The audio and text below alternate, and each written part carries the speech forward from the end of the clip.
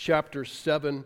We're going to be going through the first 20-ish verses in there, and as Providence would have it, this is where God has placed us, so no special sermons to inaugurate our meeting. We're just in God's Word where He has us, and that's in Mark chapter 7. If you're just joining us, welcome.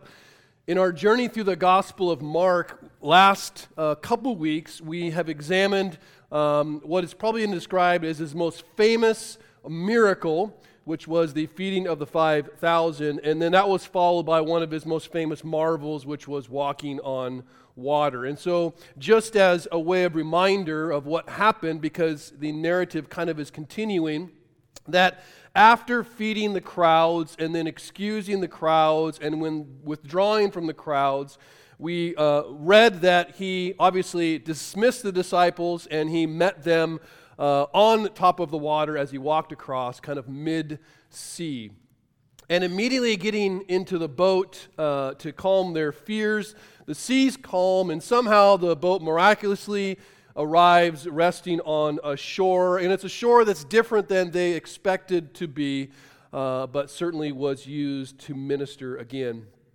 And as I've said before, the four Gospels, if they record different stories, or the same story, I should say, they often provide different details about the same stories. And so the Gospel of John provided a little more detail about what had happened, particularly after the whole sea crossing and the feeding of the 5,000. What the crowds were dismissed, but many of them got into boats and started going across the sea themselves, and they actually were heading to Capernaum, which would be Jesus' home kind of base. He was born or raised in Nazareth, but in his ministry years, he kind of centered on Capernaum. And so eventually, Jesus makes his way back to Capernaum, his hometown, and the crowds meet him there. And as you read in John chapter 6, here's what they say when they find Jesus, because they've been looking for him after he had left. They said, "Rabbi, when did you come here?" And Jesus answered them, "Truly, truly, I say to you, you are seeking me not because you saw signs, but because you ate your fill of the loaves." So these are the people he fed. He's like, you guys just want more bread.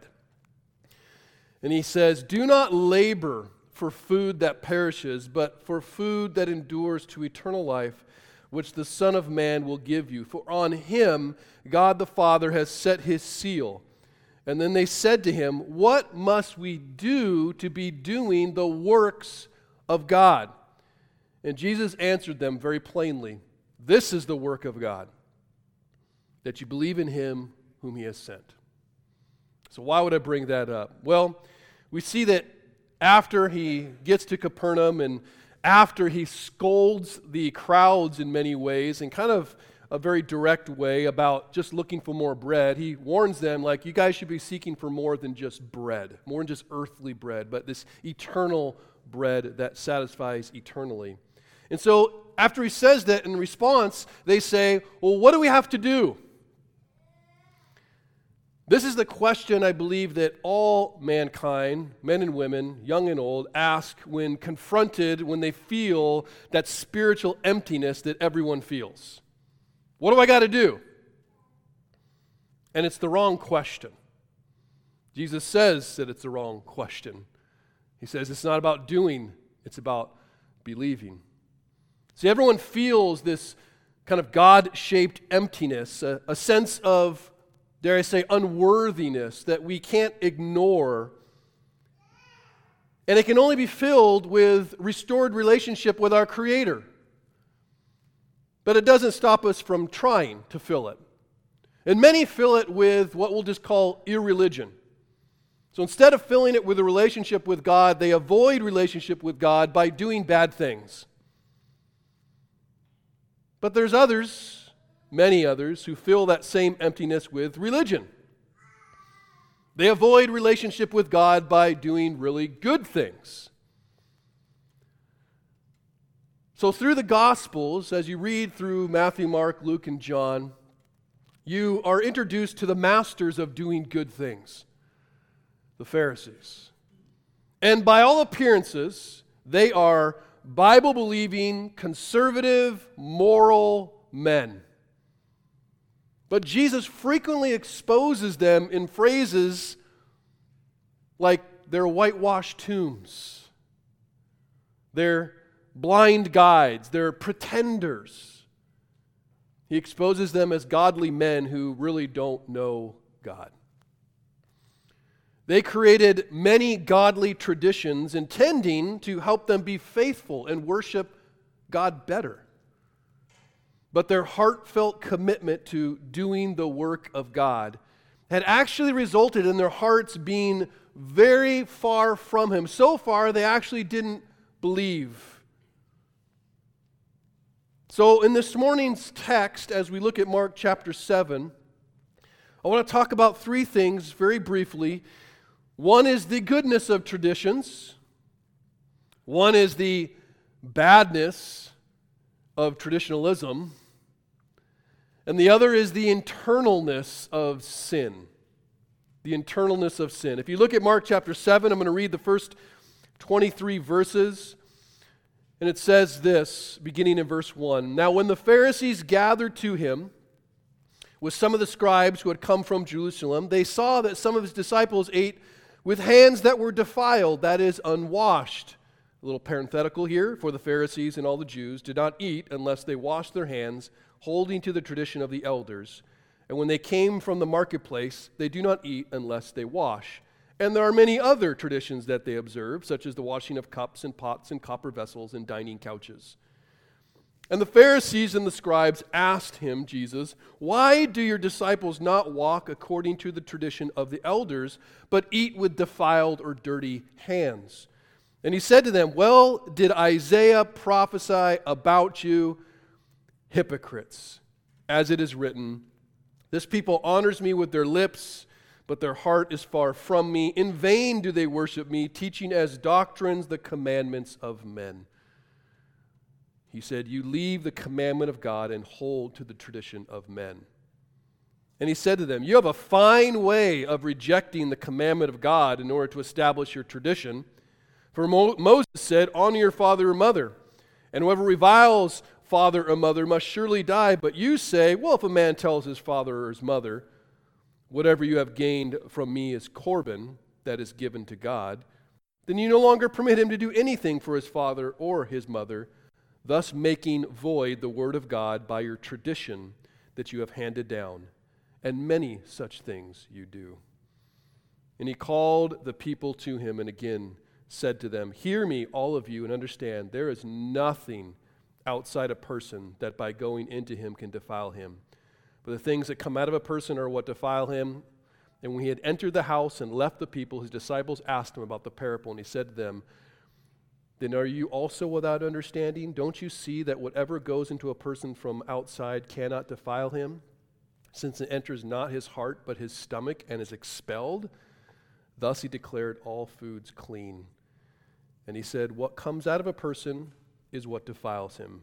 For from within or out of the heart of man come evil thoughts, sexual immorality, theft, murder, adultery, coveting, wickedness, deceit, sensuality, envy, slander, pride, foolishness. All these evil things come from within, and they defile a person. What a powerful passage. Well, I want to begin by noticing, so as Jesus settles down in his hometown, you have this group of Pharisees and scribes who have arrived from Jerusalem. They're not centered in Galilee, they're centered in Jerusalem. So they've sent an envoy, and they're ready to challenge the ministry of this uneducated peasant from the country that they've heard about.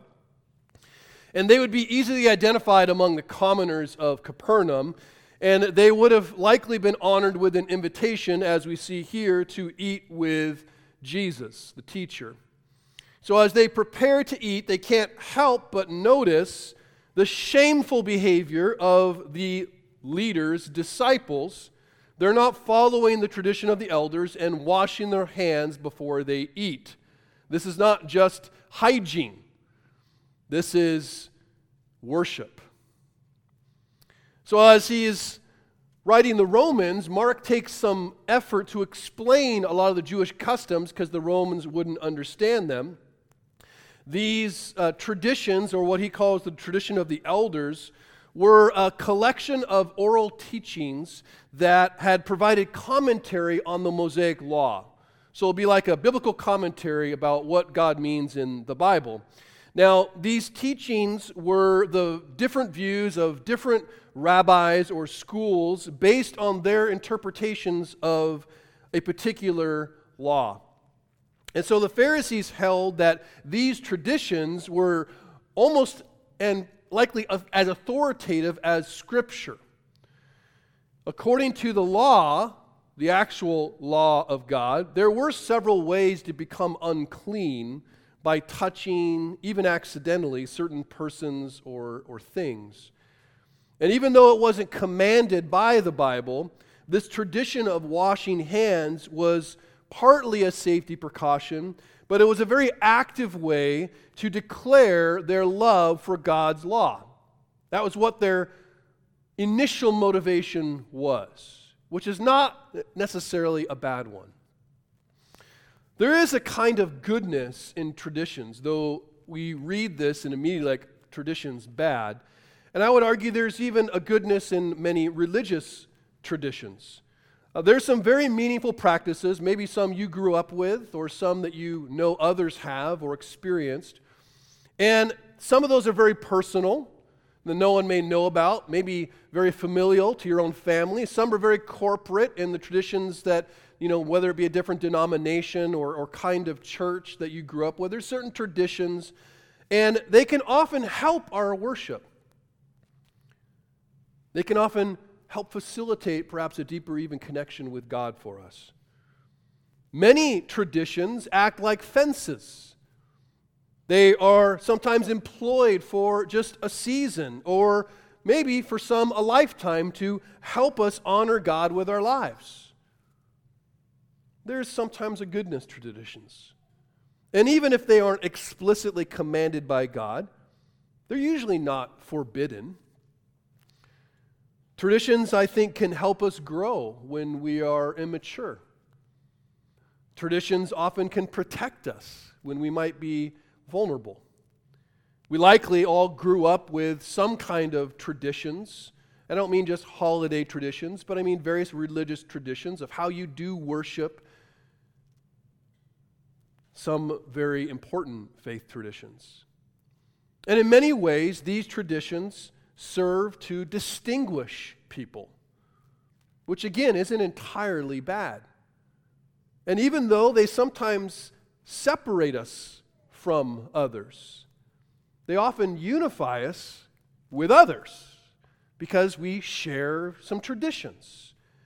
And so there is a goodness to traditions because I think at times, in the midst of a culture that's relatively fractured, and what I mean by that, if you grew up before, 1980, you remember that on TV there were 3 stations, right? 4, 5, and 7. If you were lucky, you got 13, right? Radio, it was AM at times and FM, but still not nearly the kind of options we have today, which just serves as a picture of how fractured the world is and even what they listen to and participate in and enjoy. I think sometimes in the midst of a culture that's relatively fractured and perpetually shifting, the familiarity of good traditions, especially spiritual ones, can actually bring a sense of serenity at times and stability and even unity. So there's a goodness to traditions, but I would argue there's also a badness to traditions, even religious ones, especially when they go from familiar or helpful practices that unite us to authoritative doctrines that divide us. And that happens. A religious tradition is emptied of, I think, all of its goodness when it's used to measure another person's goodness and separate us from what we perceive as their badness. When the Pharisees condemned the disciples for having defiled hands, Jesus quotes the prophet Isaiah, who had warned the Jews in Jerusalem hundreds of years earlier about the dangers of false worship that's characterized by external rituals. Ultimately, Jesus condemns them because the Word of God had become subordinate to the words of men. The Word of God had become subordinate to the words of men. He goes further to say that Their love for man-made traditions has caused them to break God-made commandments. And he references another tradition that they practice by quoting the fifth commandment to honor your father and mother. He also quotes part of Exodus 21 that says, don't curse your mother and father. So this is what you ought do and what you ought not do in regards to your parents. And essentially, he speaks of the responsibility that the Jewish culture and really mankind had to love and provide and protect your parents as children as you get older. But the Pharisees found a loophole. And the loophole allowed them to avoid the pretty plain message of God. See, traditionally, Jews allowed items to be dedicated to the temple. And so one particular school of Pharisees that he's referencing uses this practice to actually withhold what would have otherwise gone to support the parents. They're like, well, I've given it to God. Sorry. And so Jesus just says, you guys are hypocrites. And he also says, this is not the only thing you guys do. Traditionalism is when traditions go bad. Traditions won't hurt us, but traditionalism will destroy our faith and, I believe, the faith of others. And while it's unlikely many of us will condemn someone for not washing their hands today, well, maybe today we will, but usually not, if we're honest, we have our own personal rituals, our own preferences, our own worship styles, our own religious practices that we can wrongly elevate, even passively, into doctrines that discriminate. We do. Traditionalism is when I believe that something I do or something I support and put my energy and time and money towards makes me clean before God and makes me cleaner than other men. It's wrong when it becomes the thing, the tool we use to determine the cleanness or uncleanness of others.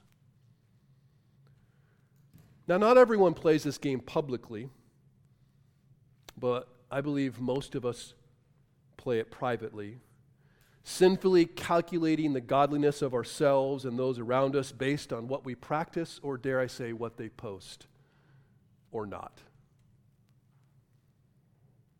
In essence, we make new little laws to measure the righteousness of ourselves and others, leading to a sense of superiority or feelings of inferiority. Now, sometimes we attach righteousness to rules that we make up. Other times we attach them to God-made rules that may no longer apply, but we interpret them in particular ways. Sometimes we attach righteousness to things like Bible reading, prayer, theology, movements we support, service we perform. Sometimes we attach righteousness to the very earthly things like clothing, how we school our kids, language we use, books we've read, positions we take, or even food we eat. We are a messed up bunch. Sometimes we wrongly attach righteousness to our economic statuses, to our educations, even to our ethnicities. Traditionalism is more than using a tradition to enrich our communion with God. It's using a tradition as the basis for our union with God and for our communion with others. Now, we've talked about the goodness of traditions and the badness of traditionalism. Jesus goes a bit further privately with the disciples to talk about the real heart of the problem. See, if not kept in check, a bad view of traditions will lead to bad theology, which is a view of God, which will invariably lead to a bad gospel. And what do I mean by that? It will lead to a wrong view of how I or someone else is deemed worthy before God. That's what I mean. A bad gospel. You see, there's an internalness to sin. When we believe we can clean up ourselves by doing something external, we fail to understand that our greatest problem is internal. And Jesus reminds the clean Pharisees that there is a real difference between sins and sin. We love to talk about the sins out there, the sins over there, but what about the sin in here? Jesus reveals that the root of our problem is not what comes into us from the world and makes us dirty. Sin is something that goes out of us and actually dirties the world. No one, therefore, can fix their own internal brokenness with good external things. We cannot make our hearts clean through our own moral, religious efforts. In the case of the Pharisees, their efforts only made them dirtier because it made them prideful. Jesus plainly says to everyone, "Hear me, all. There is nothing outside a person by going into him can defile him, but the things that come out of a person are what defile him." And he names all these sins. See, there are many of us who wrongly believe that God loves us and doesn't love them, whoever them are, because of our good work. That's why God loves me. You need to understand sin. And there are many of us who wrongly believe that God doesn't love me because of my lack of good work. And I would argue you need to understand grace. Presently, our world is in chaos, as Mike referenced, because of the evil of racism. Now, racism isn't simply wrong. It is as antithetical to the gospel of grace as abortion is to the God of life.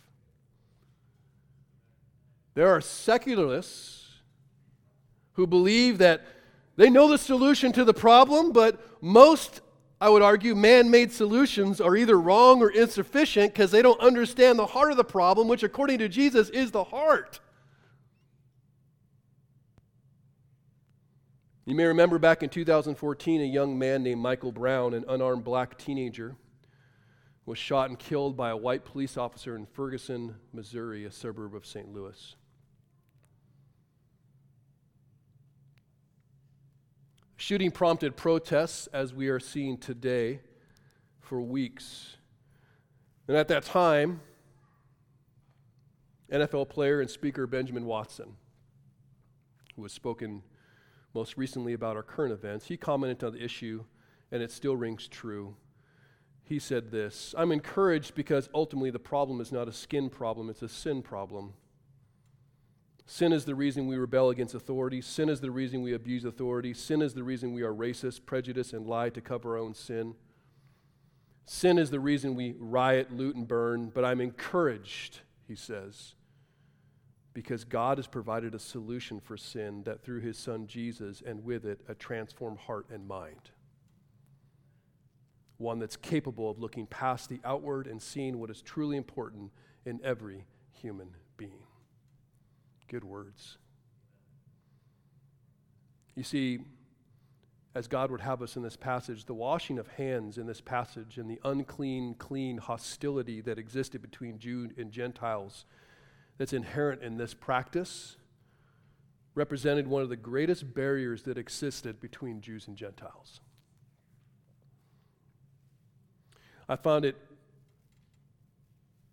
very interesting as Pastor Vodi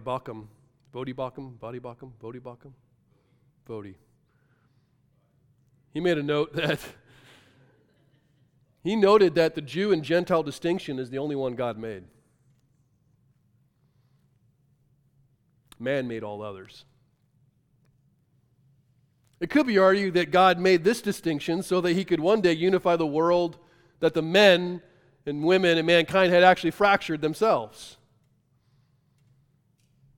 But Jesus' teaching here signed the way for racial and cultural and relational, in every sense, reconciliation that would come as a result of the cross. Ephesians 2 couldn't say it any more clearly. But now in Christ Jesus, it says, "You who were once far off have been brought near by the blood of Christ, for he himself is our peace, who has made us both one and has broken down in his flesh the dividing wall of hostility by abolishing the law of commandments expressed in ordinances, that he might create himself one new man in place of two, and so making peace, and he might reconcile us both to God in one body through the cross, thereby killing the hostility. See, God's plan was both radical and actually quite simple.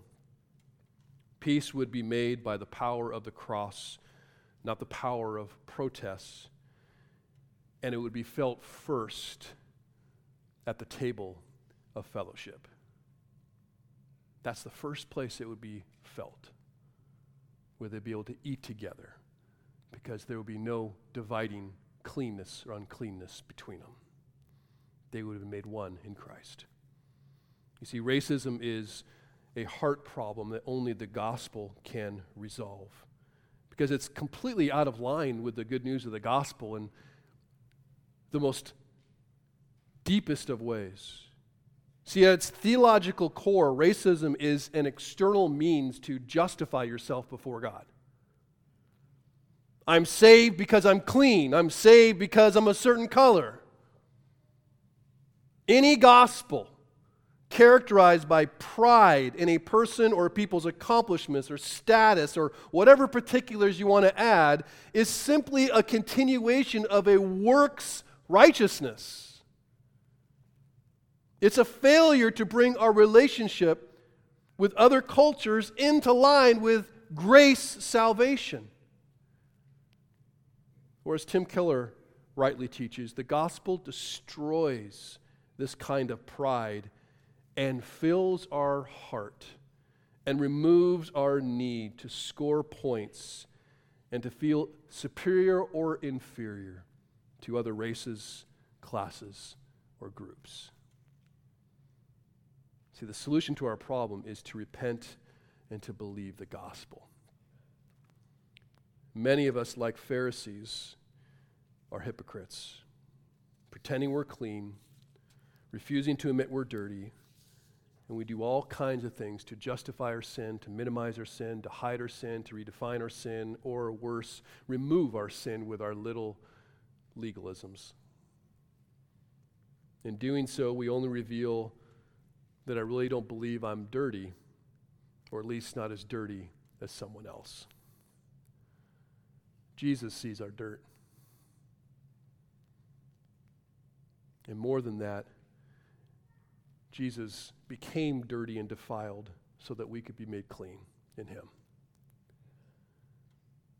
See, the one who was in every way superior humbled himself and became inferior to all, so that we might not experience either superiority or inferiority, but we might see actually how unworthy we all truly are, but how much we're all truly loved by God in Christ. I'm going to close with something that Martin Luther King said as we speak about the love of the gospel, which at its core is about love. And he said this in a speech: I'm concerned about a better world. I'm concerned about justice. I'm concerned about brotherhood. I'm concerned about truth. And when one is concerned about that, he can never advocate violence. For through violence, you may murder a murderer, but you can't murder murder. Through violence, you may murder a liar, but you can't establish truth. Through violence, you may murder a hater, but you can't murder hate through violence. Darkness cannot put out darkness. Only light can do that. And then he said this: and I say to you, I have also decided to stick with love, for I know that love is ultimately the only answer to mankind's problems, and I'm going to talk about it everywhere I go. Let that be what we talk about, the love of Christ. Let us not post about anything else but the love of Christ, and let us not believe and preach anything else but the love of Christ. Let's pray.